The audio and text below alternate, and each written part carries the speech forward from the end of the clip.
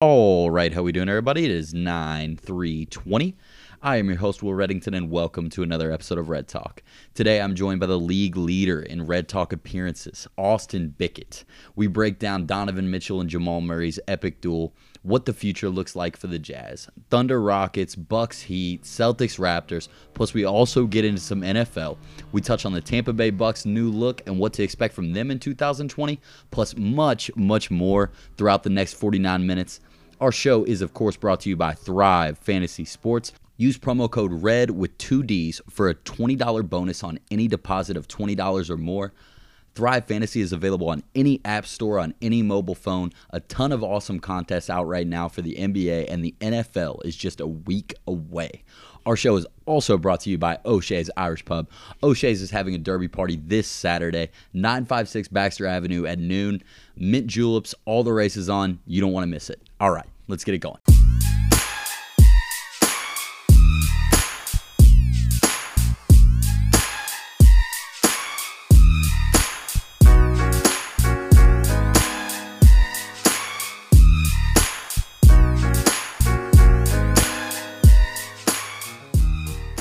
All right, AB, NBA playoffs round 2 preview. And they don't make this easy on us because they start the second round before the first round even finishes. So it's pretty cool because it keeps basketball on TV. So I'm glad they do it. It just makes it a little harder for us to do an official second round preview because there's so many games that have already happened. But I want to talk about these game sevens that just happened over the last 2 nights because our state was heavily affected. You had Jamal Murray from UK, Donovan Mitchell battling, breaking records every single night. And then we had my hero, my knight in shining armor, Chris Paul, go down by just 2 points to what I guess is like my arch rival in the NBA now. Let's start with the Nuggets Jazz. Donovan Mitchell versus Jamal Murray. What'd you think of the series? Yeah, this was the best first round series, I think, by a mile. There was those 2 blowout games, game 2 and game 3, which is kind of weird now because every other game was so close, pretty much down to the last possession. And the show that Murray and Mitchell put on, especially in games 5 and 6, was one of the craziest head-to-head battles I've ever seen. And the Jamal Murray performance in game 6 was literally one of the best performances I've ever seen. He just doesn't miss shots, or at least he didn't from games 4 through 6. Like, you're at a point where you're surprised when Donovan Mitchell or Jamal Murray misses a shot. And what Murray was doing just off the dribble, like, I feel like none of his threes were created for him by teammates. No real catch and shoot, just bringing the ball off the floor, getting a screen. Gobert cannot guard him and Jokic at the same time. And he just pulls up with barely any space. Like, the Jazz's defense, I didn't feel like was horrendous, but it was enough for Jamal Murray. And it really, in terms of U of L and UK and the rivalry, I don't think we've ever seen anything like this in the history of time. 2 guys compete at this high of a level in the pros in a NBA playoff series for the longevity of a full 7-game series. Can you think of anything U of L UK history that he was even close to it? No, I was trying to when you sent me that, and I can't think of anything. It was really cool for everybody to watch, but I think it was even cooler for us as Louisville and Kentucky fans. You know, I like Donovan. He's probably my favorite Louisville athlete of all time. He's just a super likable guy. He was never really one of those guys you wanted to root against, even though he was on Louisville. I like Teddy too, but yeah, I can't remember anything like it. I can't even remember anything really like one-on-one. I mean, you've had like LeBron and KD and stuff in the finals in the past, but I mean, Steph was always there. Kyrie was always there. This was pretty much one-on-one as much as it can be. It truly was, because both of these teams, which I think is going to be drastically exposed by the Clippers in this upcoming round, really are only getting scoring from either 1 or 2 guys in the case of the Nuggets. So the Nuggets do pose a bigger threat to the Clippers than the Jazz just because of that. But Donovan Mitchell, I think he represents Louisville possibly better than maybe anybody in the history of time, like, and maybe Muhammad Ali. But Donovan, the way he's kind of carried himself throughout this entire playoff process, he's stayed focused on social issues while playing the best basketball of his career without Bogdanovic, which is what people keep forgetting about this Jazz team. They had a guy who's averaged 20 in his NBA career, who was really good for the Pacers last year, really good for the Jazz this year, not even attend the bubble. That's a really, really big loss for them. And that really hurt them. They were out there playing 7 guys in the NBA. It's hard to do. Yeah, when your number 2 scoring option is Jordan Clarkson, I don't think you're gonna go very far. I mean, he had a great performance in the bubble overall. I mean, I tweeted about it a few times. I was like, I mean, what's going on out here? Like, when did Jordan Clarkson become this guy who's gonna be your second option, getting you 20 a night? But he didn't really sustain that. But yeah, I mean, the game 7, it was sloppy, it was ugly, it was maybe the lowest scoring game I've seen in 10 years in the NBA. But it still came down to one possession into the game, and a crazy possession at that. I mean, Torrey Craig missed that layup. Everybody's screaming, don't shoot it, don't shoot it. Then he gets a layup, and then he misses it. And you're like, oh my God, this is about to end horribly. Conley got a good look. Every angle picture looks like it's going in. Every the video slow motion looks like it's going in. Just a heartbreaking loss for the Jazz, but an awesome series. And game 7 wasn't really entertaining, but then it was all at once. So that's all you can ask for at the end. Absolutely. And what Donovan's done in defeat is as impressive of a stat line as you will ever see in sports in a loss. He is the first NBA player in the history of the NBA, which has been going on for a long time, to average 35 plus points in a playoff series, 50 plus percent from the field, 50 plus percent from three, and 90 plus percent from the free throw line. Most threes ever made in a playoff series ever. Donovan Mitchell just happened, and Jamal Murray just one behind him. Yeah, Steph that was Curry smashed in there. Yeah, I couldn't believe that. But then you got to think at the same time, those Warriors teams were usually finishing people off in like 4 or 5 games. So I guess they got a few more attempts at it, but still crazy that, I mean, Jamal Murray and Donovan both put up all these records and like in the same exact series against each other.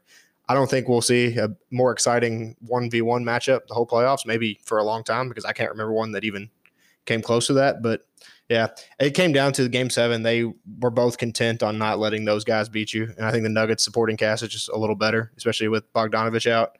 Jokic hit that one of the craziest shots. You want to call it a crazy shot, but he hits those all the time. Like, that is in his arsenal. He takes shots like that all the time. But it was crazy in that moment. So yeah, he's just their supporting cast as far as scoring the ball is just a little bit better. And that was all it took.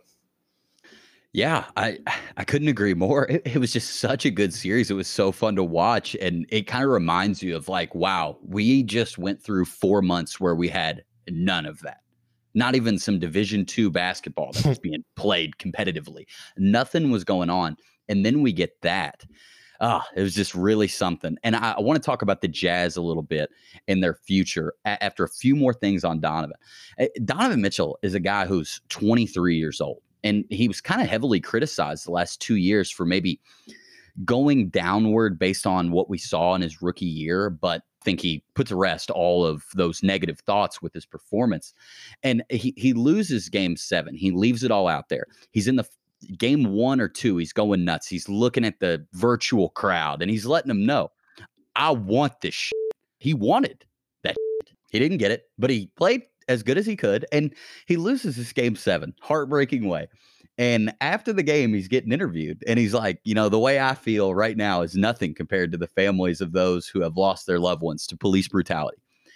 For somebody that's 23 years old to, in that moment, the most crushing loss probably of his career, maybe, that Louisville second round to Michigan, I'm sure sticks with him. I would say this one hurt a little more. Maybe. But for that to be on his mind and for him to say that, and we've seen that from Chris Paul, we've seen that from Jamal Murray, I think the league is really, really headed in a positive direction, possibly going to be better than the NBA has ever been in a year, 2 years. I think it is right now. But you just can't say enough about Donovan Mitchell on and off the floor. And now I want to kind of move to what the Jazz look like. I've been feeling really down on the Jazz. Where's Donovan going to go? He has to go somewhere else. He's never going to win in Utah. But I keep forgetting they have Bogdanovic. I love Bogdanovic. I'm a huge Pacers guy. They have a number 2 scorer.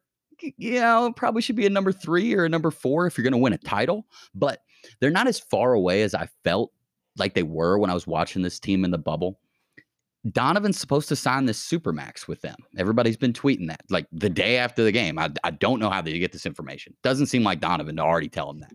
What do you think Donovan's future looks like? What does this Jazz team look like next year? Yeah, I don't know why he would. First of all, I think everybody kind of wanted to see Donovan leave, even me, who Kentucky fan. But I still like Donovan. Every time a big superstar gets eliminated in like the first round, everybody starts photoshopping their jersey onto every possible team that could even think about bringing him in. There's Lakers, Heat, all these other teams.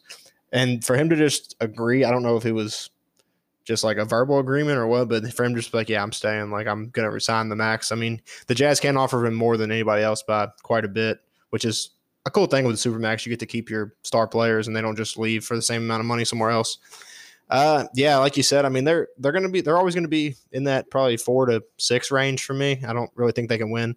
I mean, Conley's not the Conley he was in Memphis. I don't think that really worked out as good as they thought it was going to. He had his moments like that first game back when he hit like 7 threes or something, but he's not going to give you that every night. And Gobert's good. He's probably the best defensive big man in the game, but at some point you got to score. You got to have an offensive package, and I don't know if he has that. They had that little falling out, so I wouldn't be surprised if Gobert maybe got traded this offseason or maybe next offseason. But yeah, like you said, the Jazz are good. They're always going to be a playoff team. They're always going to be a team that could beat anybody in the league on a given night, but I can't see them making it out of the second round with the current roster they have.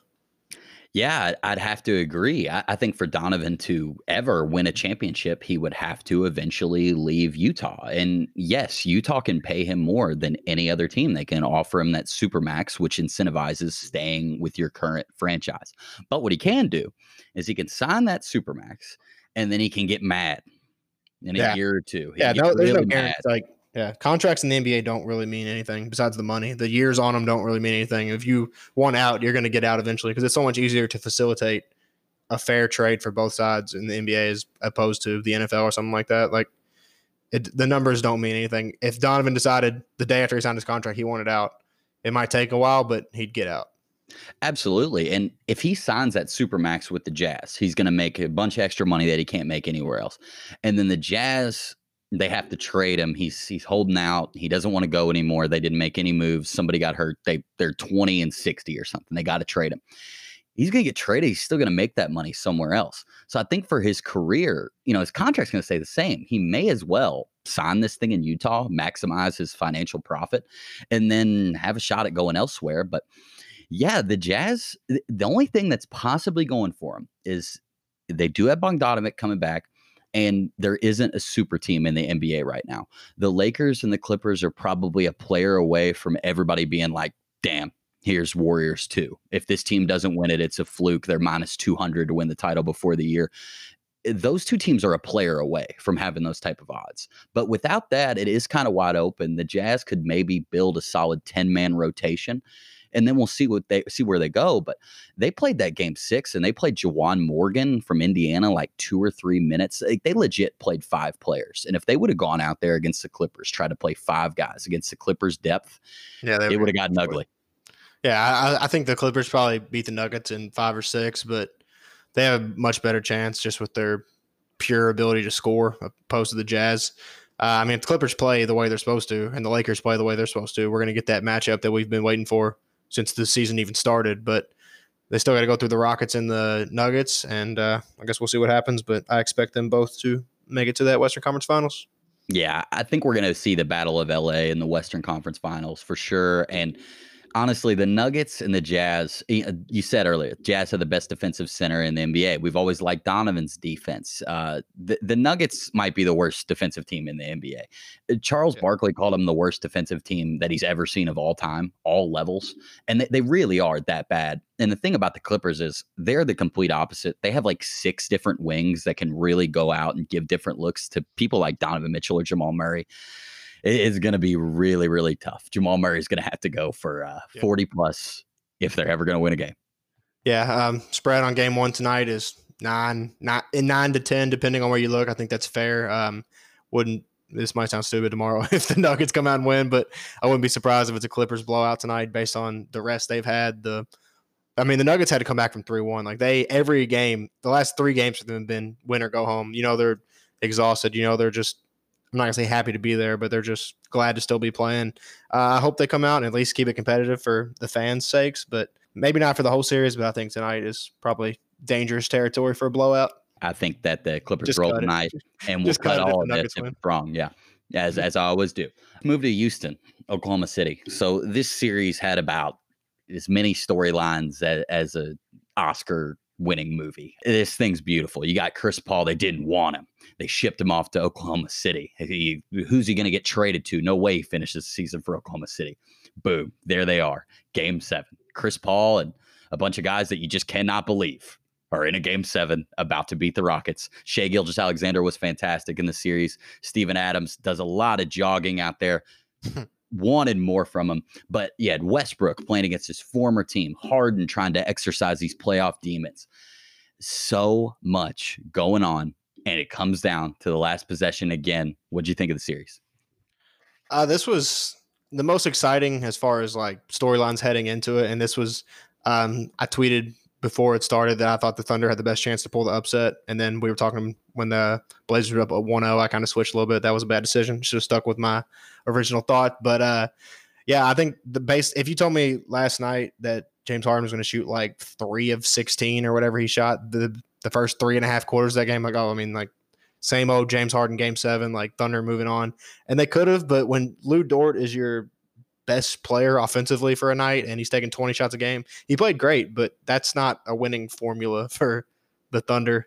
And just a tough way to go out, not even being able to get a shot off at the buzzer. They had that free throw, which was a big miss for me, but I mean, Danilo Gallinari looked like he had never touched a basketball in his life. His arms like flinched up like 3 times.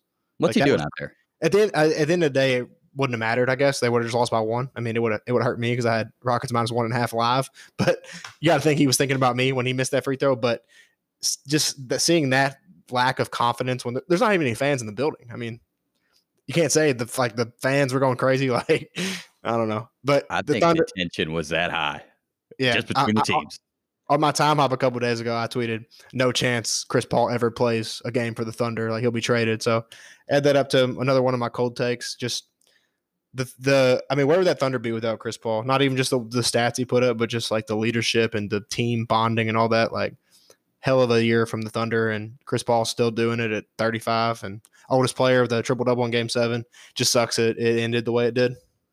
You can't say enough about Chris Paul. I mean, we've been blessed with 15 NBA seasons from the guy. Like you said, oldest player to get a triple-double in the playoffs. Wow. I love that guy so much. And people forget. They probably don't forget because they tell you like every 10 minutes during the NBA broadcast. But this bubble only happened because of Chris Paul, president of the Players Association. This guy can do anything. He's a wonderful leader for the entire league, and especially in Oklahoma City. I don't think that team has a shot at making the playoffs without him. And it'll be really interesting to see what their future looks like. But either way, hats off to the Thunder. It's like the Thunder and the Jazz, really, the game ends in Game 7, and you're really not disappointed in either of them. You're like, wow, you guys both maximized your potential, and you almost made it further than you should have. Yeah, I mean, before the Thunder already made it way farther than they should have. Before the season started, they had a 0.2% chance based on all those computer simulations and stuff, and they were one shot away from eliminating the team with the 3rd best odds to come out of the West. I mean, with Harden and Russ and all that. I know Russ didn't play a couple games, but yeah, like you said, I mean, just no disappointment in the Thunder at all. They performed well above expectations and honestly probably should have won last night and should still be playing. I was kind of torn. I wanted the Thunder to win for the story and Chris Paul and Shai and all those guys, but at the same time, I'd much rather watch Rockets Lakers than Thunder Lakers. Sure, and we have no idea what we're going to see in this Rockets and Lakers series. We're about to move to it, but on Lou Dort, I mean, what was going on last night? You told me before the podcast you had his over on rebounds, points, and assists, and it was 13. He went for 30. Every shot that he took in that entire series, including in Game 7 when he made a bunch of them, it left his hand, and I said, no chance, out loud. Yeah, and I was right so much. Yeah, I think the Rockets probably said that too. I mean, their game plan was to leave him wide open. And the only reason that I bet that is because I know this guy's going to get 15 open shots a game. If he makes 3 of them and gets a couple bounces his way, I'm probably going to cash. I bet it twice in the series. I hit it both times. He didn't go over it like 4 or 5 times. So I kind of just got lucky on that. But, you know, he could end up being a pretty good player. He played the best defense I've ever seen anybody play on Harden. I mean, you could tell Harden was visibly frustrated most of the game. And I love those guys that just commit to their role. They know they're not scorers. I mean, he took a lot of shots because he kind of had to. He was the only person on that side of the court, but he was not scared of Harden. They went to the same college. They used to play pickup together all the time. So I guess he's seeing all his little tricks and stuff. So if he can just get that shot a little better, then he's going to be a solid NBA player for a long time. He's like the youngest player to ever drop 30 in a Game 7 in NBA history. Only undrafted rookie in a Game 7 to get 30, which makes a ton of sense. Why would an undrafted rookie be in a situation where they could get 30 in a game 7? But in the words of Jay-Z, public service announcement, this ain't a movie, dog. The Rockets advance. They play the Lakers now. That's their gift. Anthony Davis and LeBron, the best tandem since Kobe and Shaq. Hard to know what to expect in this series because, man, the Lakers guards, they're bad and they can't really shoot anymore. And the Rockets are 3-point oriented. They got Eric Gordon back and he looked really good last night. He did. But Westbrook and Harden, both of them, they look like shells of themselves. They don't really scare you. Neither of them are shooting the ball well from 3 at all right now. What kind of chances do you give the Rockets against the Lakers? Well, it's always hard predicting the Rockets against anybody because it's just going to come down to how many threes are they going to hit. They're going to shoot 45 a game. It's just, are they going to hit 25 or are they going to hit 15? Like, I don't know. Robert Covington had a great series. I think the Lakers are really going to miss Avery Bradley in this series. I mean, Danny Green going to slow down, stay in front of Russ or Harden, and Rondo's coming back. I don't really know, but at the same time, Anthony Davis, 4 inches taller than everybody on the court, minimum. The Rockets don't employ a center. I've been saying that. I tweeted that he was going to average 35 and 20 a game against him, but turns out PJ Tucker has held him to the lowest field goal percentage guarding him out of any player in the NBA. So I don't know if that's just luck or wow. I don't know. I expect the Lakers to win. I do think the Rockets get at least 2. I would say Lakers in 6 if I had to pick. But they make some shots. They could win, but the Lakers are the better team. I think LeBron and AD are locked in. They're not going out in the second round. So we'll see what happens. But like I said, I'm much more excited to see this series. And if the Thunder were playing them, I think the Thunder would have 0 chance to beat them. Yeah, if the Rockets can make their threes, you're looking at a series like what you just said. It's like, well, how are these Lakers guards going to stop Harden and Westbrook? Well, they're probably not. How are the Rockets going to slow down Davis and LeBron? They're probably not. And I think it's going to be a lot of high-scoring basketball, but it all comes down to whether the Rockets make shots. But the Rockets are a way better three-point shooting team than the Lakers and most other teams in the league, especially with the ghost of Danny Green out there, who's might be the Lakers' third best player, who, it's been a while since I watched him make a live shot. Maybe I'm missing it, but I don't know. This series, it's like, of course you expect the Lakers to win. Have we watched the Rockets in game 6 and 7? But at the same time, it's like, who knows? The Rockets could come out there and make some shots. It's just like James Harden, I'm over it. I'm over it. Like you are with Giannis, and we're going to get to it in a second. Like, do something. Poking him with the stick. Do something. Harden the case against Harden is even worse. He's been doing this way longer, and he is like supposed to be the best offensive scorer. Giannis does a lot. Giannis gets rebounds. He plays defense. He's defensive player of the year. Harden is the guy. Go out and get us a bucket. And I was trying to find all the stats from James Harden. I couldn't find a good site comparing them all, but game 7 stats, but I know it's not great. And I know last night was the first one they've won in 7 attempts, and it wasn't because of Harden. He got that block late in the game, and then he's yelling. Yeah. Hey, come on. He blocked Lou Dort, who had a great game, but he's still Lou Dort. If he doesn't block that, I don't think it hits the rim anyways. And right after that happens, Mark Jackson's on the broadcast, and he's like, well, that puts to rest all the talk about James Harden. Yeah, one play from the block side. I don't really consider it. Well, I hope he tried hard. There's 1 second left in a game 7, and they're up 2. Why would he not be trying hard on defense? It was a nice move to dodge that throw he stepped out of bounds anyways, but in live time, you didn't know. But, it's good defense if you block a shot, I guess, but he wasn't over there when he caught the ball. Good defense to me is like staying in front of somebody and then getting a good contest. He just ran over and got the ball from the side, which a good play in a big moment, but Harden's not no lockdown guard. Like no. Harden still. The first thing he said in the interview was like, "I played like shit tonight." Like at least he knows. Yeah, and I hate his hair. His hair looks terrible. Yeah, it does. Stupid. Yeah, I don't have very high hopes for the Rockets going into the series. But the one thing that we say about the Rockets every year going into any series, any playoffs, we have no idea, no clue what we're going to get from them. It all comes down to if they make their threes, and they've never been able to string together enough to make a run in the playoffs. Really, they had that one. They should have beat the Warriors, and then they missed 27 threes in a row in game 7 or something like that, and they blew a 14-point second half lead. Like we're gonna get to Giannis, but show me first. I'm not gonna believe it until you show me. Yeah, we just got to start making our threes. That's all. Just make 30 shots from 35 feet out, and then you may win the series. No, yeah, they probably will. The Heat, who I correctly predicted that they were going to come out of the East, I'm already going to chalk it up as a win. I'm just going to say it. They're up 2-0, and anybody that's watching the Heat and the Bucks series will tell you that these two teams are even, or the Heat might be even better than them. The Heat are getting all this random production that doesn't seem random to people like you and I out of Tyler Herro, who is an incredible basketball player, great shooter, great ball handler, great defender. The Heat are really good, and the Heat have guys that are making shots that are kind of like Chris Paul said, Jimmy Butler built for this moment. Game 2 kind of gets ruined by a phantom foul call, but really, I mean, you looked at the Bucks going into this series. They're minus 600 to win the series. Now the Heat are favored. It's like it's an even line essentially, and the Bucks have to win 4 games, like basically in a row. If they're going to have it 4 out of 5, what do you think? Can the Bucks come back? Yeah, like you, I've been on Heat, or at least I didn't say they were coming out of the East. I was on the Raptors. That doesn't look great right now, but No. Raptors should have won game 2. They choked that, but I did say the Heat were going to beat the Bucks. I've been calling the Bucks frauds basically since the bubble restarted. The Heat are just deeper. They play better defense. They want it more. They have better role players. I mean, Giannis is the best player on the court by a mile. Like, it's not really close. But the Heat, I mean, Chris Middleton, he played good in game 2, but I don't believe in, based on how much he gets paid, I don't believe that's the number 2, the Pippen to all the Pippen Giannis talk. I don't think that's his Pippen out there. I don't think you're going to win a title with Chris Middleton as your number 2. But yeah, I mean, the Heat want it more. I don't think anybody in the bubble wants it as bad as Jimmy Butler does. I mean, he told his family, "You're not coming down here. I got stuff to do. Like, you're not coming down here to distract me." So yeah, I don't think the Bucks are dead yet. They probably are the team that's getting the most screwed as far as no home court advantage, no fans at the games, because I doubt they'd be down 0-2 if both games were in Milwaukee. But ain't no rules in the bubble, and I still like the Heat to win this series. I know it means a lot less now they're up 2-0, but yeah, I'm out on the Bucks.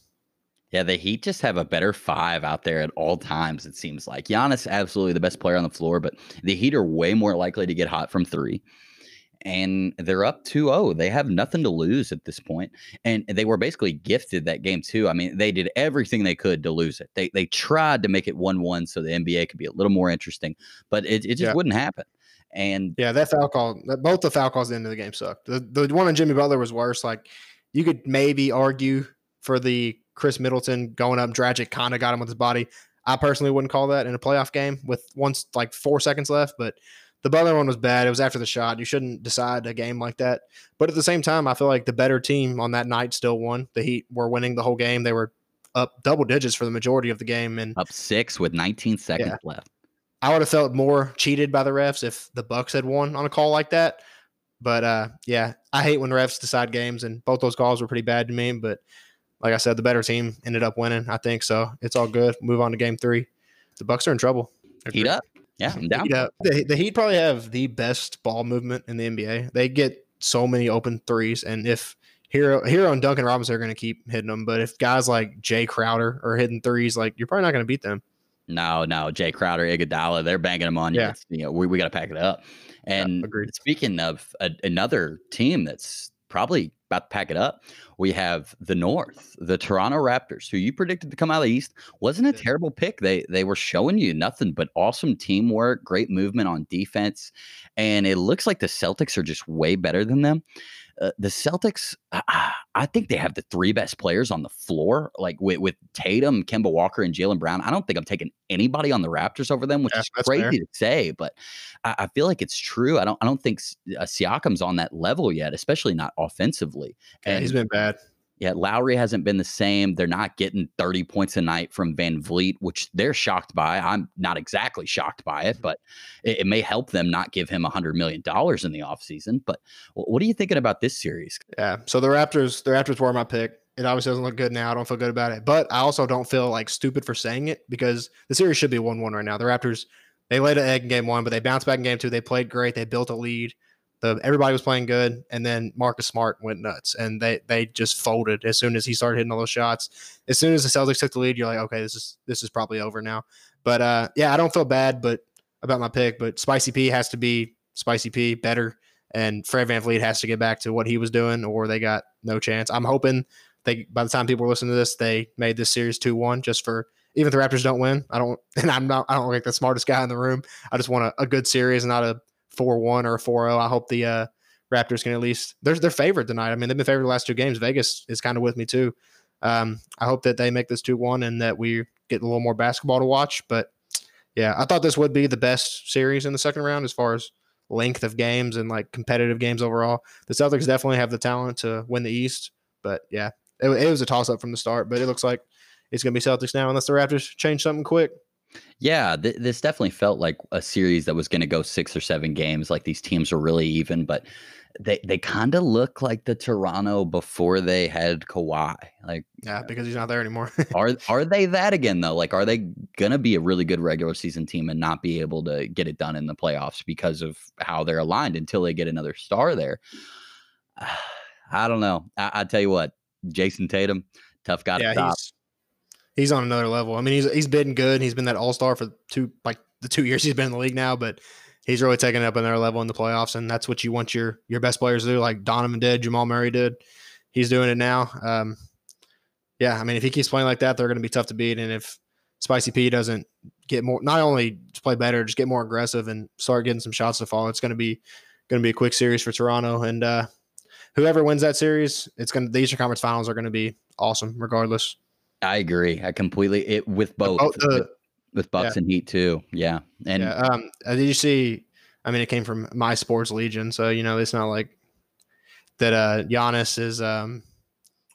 There's an open narrative in the bubble that Giannis is going to be on the Heat or the Raptors within the next 2 years. That's where he wants to go. I could see somebody wanting to go to Miami. You got that Will Smith song. LeBron went there. It worked out for him. Why not? Miami sounds like a great place. I mean, Giannis, Jimmy, Bam, they can keep Hero. Well, if they had to trade for him, they had to give up Hero, Duncan, one of those, maybe both, and some picks. But they add him to that team, they're going to be the East favorites for the next 5-6 years. Yeah, I completely agree. And it'll be interesting to see how this series pans out. I really like the Celtics. Well, Embiid on the block, too. He could end up down in Miami, too. Yeah, you'd think the Warriors trade for one of those guys with that second pick, trade for Simmons or Embiid. Embiid on the Warriors would be terrifying. I think Simmons is a better fit for the Warriors. Play Simmons center, spread everybody out. You're still the Warriors. I mean, the way they've played in the past, I think the Sixers, if they're going to trade one of those guys away, I think it has to be Simmons. It has to be Simmons? Yeah, I think they keep Embiid. Ooh, I don't know. Neither of them can walk for like 6 months in a row. One of them is going to get hurt every time. So it's a tough spot. Sixers slowly became a dumpster fire, but they're about to hire Tyronn Lue, who is a really good basketball coach if he has LeBron James on his team. Yeah, champion. People forget. Well, Tyronn Lue, only coach to ever come back from down 3-1 in the finals. Oh, man, I definitely don't think about that every day. Let's move to something that's really, really awesome. It feels like it's really going to happen. Football right around the corner. That's really, really crazy to say. I know there was a game on last week. I actually didn't watch it because I'm like a normal person. I was like living my normal life. And you are gambling on Central Arkansas, tweeting about every play. Yeah, it is crazy to me, but that's fine. I know you're excited about football, and we have some real, actual teams playing this upcoming weekend. So not in a day, but next weekend, Louisville's going to host WKU. It's going to be exciting. The NFL's really close too. How you feeling? NFL is 1 week away. About 1 week and about an hour and a half. It'll be about 1 week away. Dude, I can't wait. I mean, football is my favorite sport by a mile. Every day I wake up, it's just a little better than the last day. The sun just shines a little brighter. I can't believe it's finally here. This offseason has been tougher than any other offseasons based on there was no sports to watch for 4 months instead of basketball to get me to July and all that. Yeah, I can't wait. I'm so excited. It's actually going to happen. It seems like they got all this COVID stuff under control. Knock on wood. Hopefully nothing messes up with that. There's a small game playing tonight. UAB and Central Arkansas, same team. All the tests came back negative right before the game. They're about to kick off. So let's play some ball. Yeah, I can't wait. I'm more excited for the NFL because I think NCAA is just going to be a little weird this year, and I always love the NFL a little more. But yeah, Kentucky doesn't start till September 26th, I think. So got a little while for them, but I'm excited to watch some real Power 5 teams next week and not this Central Arkansas stuff. Yeah, it's coming. I can't imagine Central Arkansas is that entertaining. Not more entertaining than the NBA playoffs for the Cubs. Not enough at all to crack one of my 4 TVs at any given time. Yeah, they're plus 20 tonight, so maybe don't tune in. It should be a blowout. The Cubs play during the afternoon today. It might make the fourth TV. But yeah, it's coming, and it looks like there might be some fans. Most of the stadiums are going about 20% capacity. Georgia's going to pile 24,000 people in there, which might seem like a lot, but you got to remember their stadium can fit 96,000, and it usually does on a Saturday in Athens. So, what do you think the season looks like for college or the NFL in terms of fans being there? Yeah, so fans are pretty much, it all comes down to the school. Everybody's, or the conference, everybody's kind of doing something different. So I can't really keep up with who's doing what, who's having fans, who's not having fans. But I mean, the stadiums are so big. I think 20% is not going to look anything in there. I think you can do that safely. You can make some money off the people and still give the team a little bit of a home field advantage. It's not going to be anything like it has been in the past, but it'll be nice to see some real fans in a sports game for the first time in 6 months. But yeah, it's going to be weird. I think football, it might be the weirdest sport without fans to me. Basketball doesn't really look that much different. No, it's exact same. All you can ever see is the court, but football, the cameras, there's so much dead time in football. Like there's so much, the amount of actual in play time in football is so low. Like most of the time is between snaps and stuff like that. They always pan it into the crowd and stuff. It's going to be weirder than basketball or baseball, I think. But yeah, NFL is going pretty much no fans everywhere, I think, for the first couple weeks at least. I know the Broncos said first 4 home games, nobody's coming. So maybe if everything is going good, they'll bring people in for the last 4. But I'm just excited for football. I don't really care who's in the crowd, how many people they got, as long as the players are out there. And the fans aren't going to get the players sick. You know what I mean? Like, you wouldn't they're so far away from them. Yeah. So and for me, personal experience, I didn't notice it at the time because I didn't know what socially distance meant or that it could be such an important part of my life in a year, 2 years, 3 years. But since Cardinal Stadium expanded, I don't know if I've ever felt more socially distanced at a place than I do when I'm in there. It's a huge stadium. The seats are almost never full. People get there late and they usually leave early. So I think that is a fun place to hang out. Way better than your local Kroger or your local gas station where you're in an enclosed space with a bunch of people and you're way closer than 6 feet apart in a lot of situations. So I mean, I think it works in football better than a lot of other sports just because of the room. But I think the schools need to take the precautionary measures, and I'm sure that they have, just to make sure people are not seated next to each other. Like, in terms of their actual tickets, they're selling the 20% in a spaced out manner, which I feel like they probably are. I think that they should at least try to have some fans in there. And for the NFL, it's like you said, who cares? Like baseball's weird without fans behind the backstop, without them in the crowd to catch all these Cubs home runs. But I don't care. I could care less if they're not there. I don't notice it at all anymore. It's become completely normal. It's only been a month and a half, and it will be that way for football too. These fantasy rosters look the same, man. I'm pumped up. Yeah, me too. And everybody, like, when all the no fan stuff was coming out at first, like, it seemed so weird. Like, I remember when March Madness tweeted they weren't going to have fans, and everybody was freaking out, including myself. I was like, that's going to be weird when somebody hits a buzzer beater and no one goes nuts. It's just silent. But now I would have done anything for the tournament to happen and nobody been in the building. Like, yeah. As long as the players are playing, it's going to be good content. It's going to be something to watch on TV and drink to and gamble to. Like everybody was saying going into the bubble, like, oh, this is going to be an asterisk year. This isn't a real championship, but this has been some of the best basketball that we've ever seen as NBA fans. And we're only through one round. With the fans, it's like the team.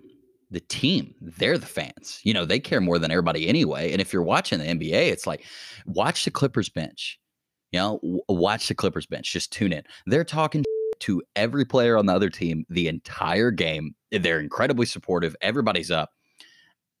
I think it's the same. I think it's even more exciting with the benches being the fans. In terms of what's actually going on the field, we've had a few things happen. We had Alvin Kamara going in the top 5 of fantasy drafts, and then you're seeing tweets that he's going to be traded, he's holding out, and then tweets are like, no, he's at practice, he's not going to be traded, everything's totally fine.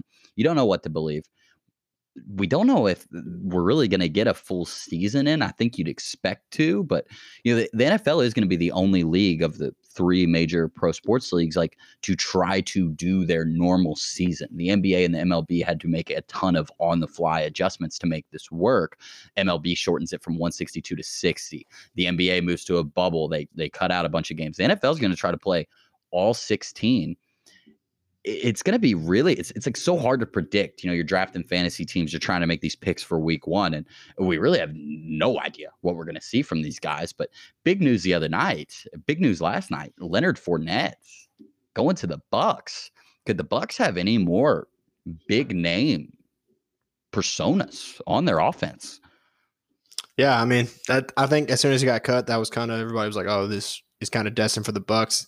Same state. I mean, they're on the come up with Brady and Godwin and Evans and Gronk and all these guys, and you think the only thing they're missing is a running back. And hey, they let him clear waivers. Nobody picked him up, so they got him for even cheaper. I mean, there's no reason the Bucks wouldn't want this guy. I mean, I know he was kind of supposed to be a little better than he has been as far as where he was drafted. It's always risky to draft a running back in the top 5 of a draft, especially when that same draft had Mahomes and Watson in it. But yeah, I mean, it's a good pickup for the Bucks. I don't really know fantasy wise. I don't really know how it's going to go with Ronald Jones also there. I think Leonard Fournette is clearly better than him, but they kind of have different styles of gameplay. So they're definitely like the trendy Super Bowl pick just because of Brady and all the weapons they have on offense. And their defense was pretty good last year. I think they had the number 1 defense against the run last year. So yeah, I think the Bucks will still be good, but to me, it's still the Saints division to lose. I think the Bucks probably go about 10-6, something like that.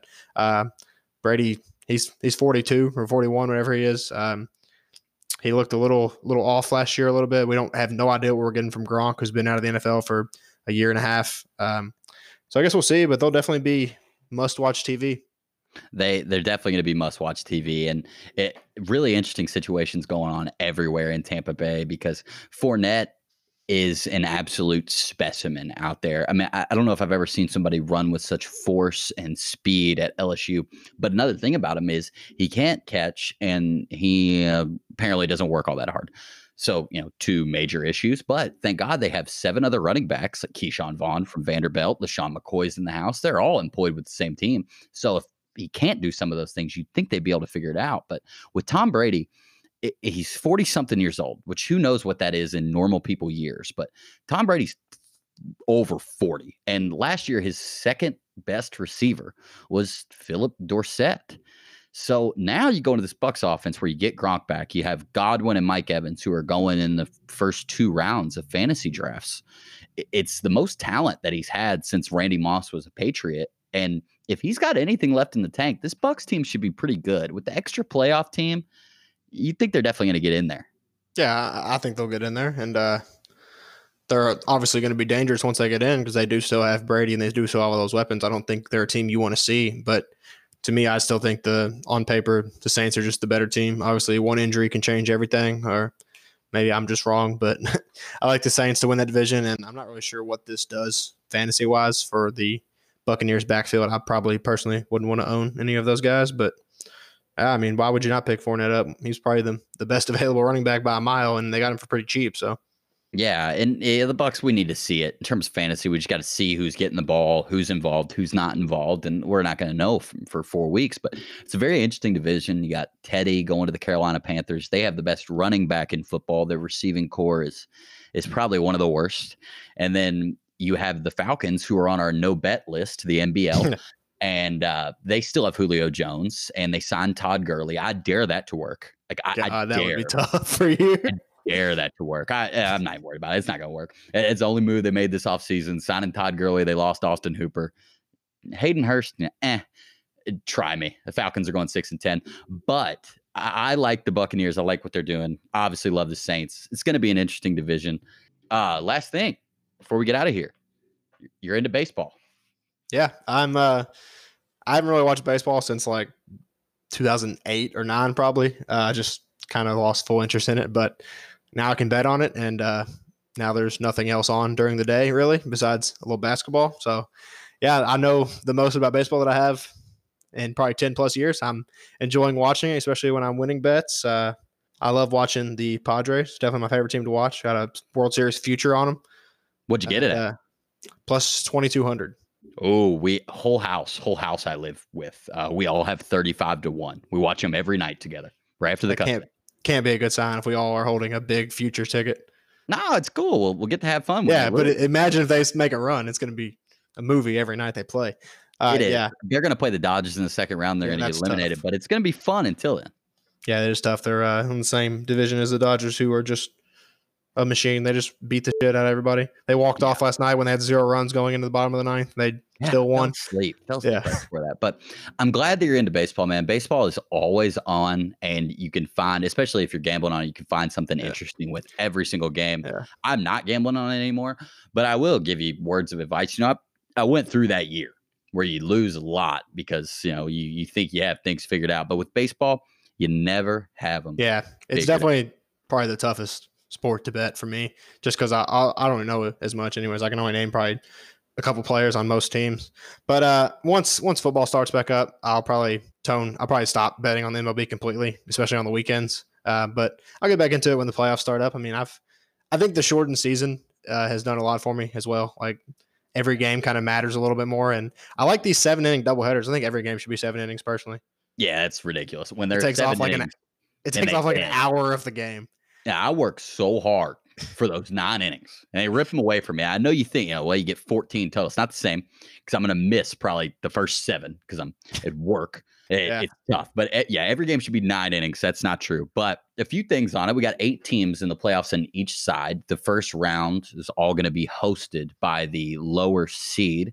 So it's best of 3. All, for the Cubs, they play the Cardinals in the first round. The season ended today. So all 3 of those games will be at Wrigley Field.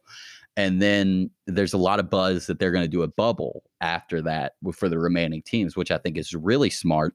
The MLB looked dead in the water when you heard about this Marlins situation, and the Cardinals missed 2.5, 3 weeks. But they've really kind of on the fly pulled it together, got it figured out. And we're poised for possibly one of the coolest and most entertaining playoffs in the history of baseball.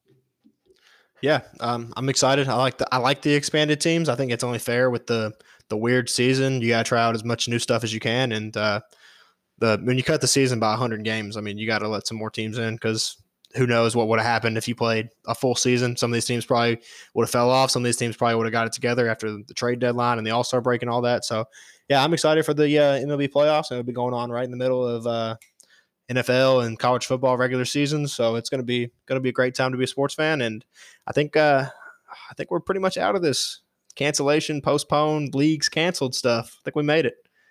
It feels good. The benefit with the NFL is they have, first of all, they're not even testing like these other leagues are. I think their daily testing ends in like 4 days or something. The players are trying to get that extended, which you should get tested every day if you're playing in these leagues. But making millions of dollars, yeah. As of now, they don't have the daily testing. As after this week, they have like twice a week testing or something. But they have a week between games, and you might see a game canceled here and there, which will suck on Sundays when and it's might be a crazy fantasy season, but every other season is crazy too. So we got to adjust as well as the skilled owners that we are. Yeah. But yeah, I think the NFL is going to go pretty smooth. I think we get all 16 games in with minor hiccups, and I think the NFL is also going to do a bubble for the playoffs because you can't be canceling those games. So yeah, we'll see how it goes. But feels good to be back. But I am overly stressed. There's too much going on. Yeah, Kentucky Derby is in 2 days. It is overwhelming. Yeah, we can't even talk about that. We don't have time. But yeah, MLB, it feels like I just got my days with the Cubs back, and they lost today, and that's their 37th game. So more than halfway through. Yeah, 23 left, and then it's over. And 4 games this weekend. It's a beautiful feeling. Austin, you got any last words? You have anything you like to talk to me about? No, I'm good. Glad to be back. Hey, it's great to be here. Happy Derby, everybody. O'Shea's Irish Pub, Thrive Fantasy Sports, TTYL.